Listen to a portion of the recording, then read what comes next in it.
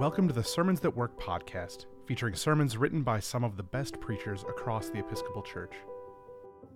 Today's sermon is for the third Sunday of Advent, Year A, and is titled Expectations. It was written by the Venerable Irene Egmalis Maliaman and read by the Reverend Danae Ashley, Associate Rector at St. Andrew's Episcopal Church, Seattle, and Licensed Marriage and Family Therapist at Soul Spa Seattle, LLC. The third Sunday of Advent is traditionally known as Gaudete, or Rejoice Sunday, so called because of the heightened excitement in anticipation for the birth of Christ. But as we listen to the gospel appointed for this day, it may strike us that today is more like a blue third Sunday of Advent rather than a Gaudete Sunday. In the gospel lesson, we find John the Baptist languishing in prison. He heard what the Messiah was doing, and he was not happy. A week ago, the Gospel from Matthew 3 told of John the Baptist's high hopes as he hyped about the Messiah, for whose coming he was to prepare. He explained to the crowd who went to listen to him in the wilderness of Judea, "I baptize you with water for repentance, but the one who is coming after me is more powerful than I, and I am not worthy to carry his sandals. He will baptize you with the Holy Spirit and fire. His winnowing fork is in his hand, and he will clear his threshing floor and will gather his wheat into the granary, but the chaff he will burn with unquenchable fire." It is possible that this expectation of the Messiah emboldened John in his preaching. He was notably fearless in confronting the Pharisees and Sadducees, calling them a brood of vipers, and calling out Herod for divorcing his wife and marrying his sister-in-law. It was because of this that Herod had him arrested and put behind bars.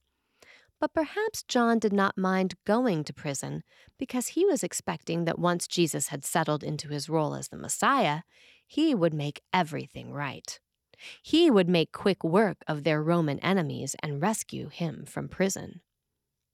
But after many months of waiting in prison, it has become evident that Jesus did not live up to all the hype that John heaped upon him.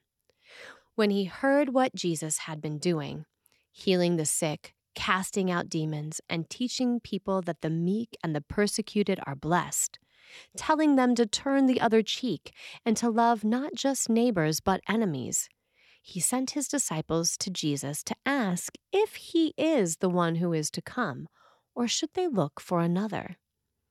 It has become disappointingly clear that John's expectation of Jesus did not pan out.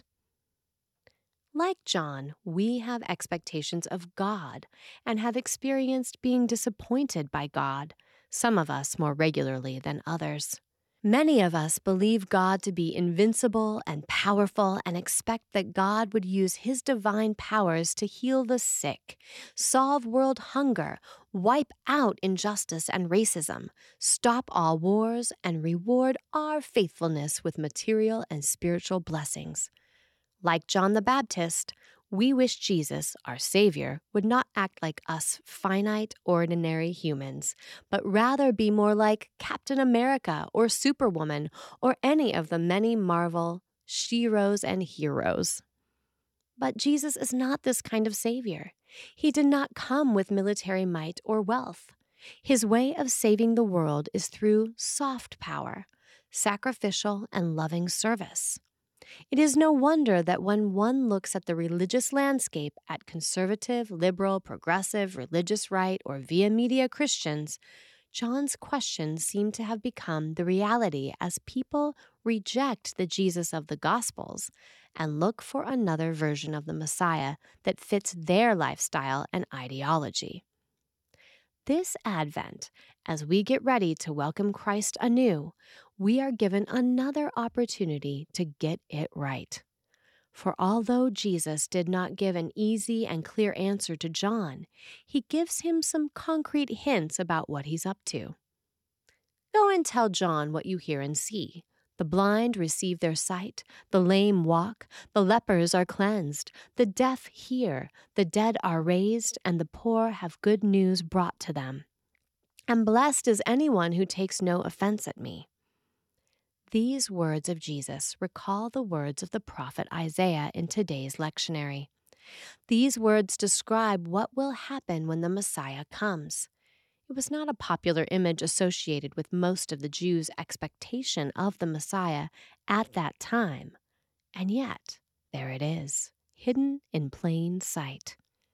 In other words, Jesus tells John that the work of God is not bombastic or earth-shattering as John and many of us imagine it to be.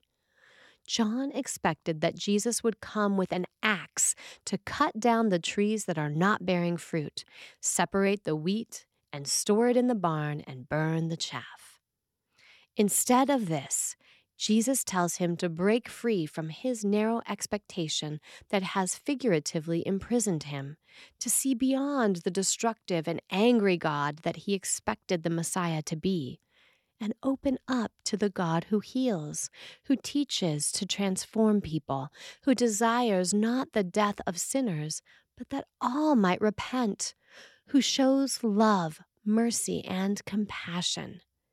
In short, the gospel invites us to open our eyes and our ears to handprints of God in the hidden, non-traditional, and unpopular, amid our anguish, disappointments, and doubts. Then, perhaps, when we begin to see God in these hidden places, we can be a sign to the world that what Jesus said is true. We can be Jesus' answer to John's question. We can be the blind whose eyes were opened, the lame whose legs can walk again, the lepers who have been cleansed, the deaf whose ears have started hearing, the dead who have been raised, and the poor who have received good news. The gospel does not tell us whether John eventually understood, accepted, and set aside his assumptions of Jesus. What we know is that Jesus welcomed his questions and his doubts and praised John as more than a prophet in front of the crowds. This tells us that we should not be ashamed or afraid to voice our questions, name our doubts, and share our stories of disappointments. Often, we do not raise questions because we are embarrassed that people might think of us as ignorant. And we do not share our doubts because we are afraid people will think we are weak. But the way we move past our ignorance is by raising questions. We rewire our brains when we doubt and open ourselves to other possibilities. And we remove the sting of our disappointments by naming them. It is when we share our stories of darkness that we begin our journey toward the light. The story of John ended tragically when he was beheaded by the order of Herod in Matthew 14. The price of preaching the gospel is that people receive the good news and are healed and made whole. The other side is that others who enjoy the oppressive status quo will be offended. And so, just like many of the prophets before him, John died standing up for the truth and serving as light in the darkness. We wish that Jesus would have done more than praise John and would have rescued him from prison. But the gospel is not a fairy tale with a happy ending. The gospel is a kaleidoscope of joy, pain, hope, suffering, peace, fear, triumph, surrender, faith, doubt, disappointments, meaning, loss, and fulfillment. Using rhetorical questions, Jesus shakes up the crowd as he tells them to look for God, not among those who are dressed in fine robes or live in royal palaces, but rather among the least and vulnerable, among God's prophets like John the Baptist, Mary, Joseph, Elizabeth, and Zechariah. Amen.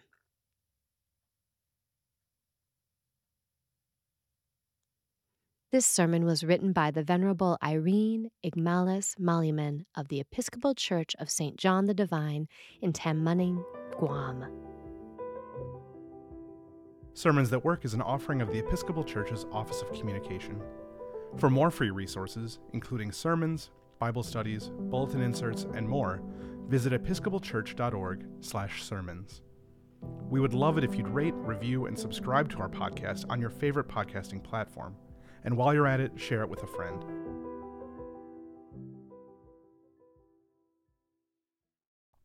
You're invited to join thousands of Episcopalians, neighbors, and friends this summer at the Love Always Revival at the KFC Yum Center in Louisville, Kentucky. On Saturday, June 22nd, get immersed in inspiring worship and community, deepen your love for God, kick off the 81st General Convention, and extend a warm welcome to folks discovering the Episcopal Church. The revival is free to attend, so bring your friends. If you're from a neighboring diocese, check in with your diocesan revival champion to find out about group travel options. You can find more information along with registration at iam.ec/lovealways.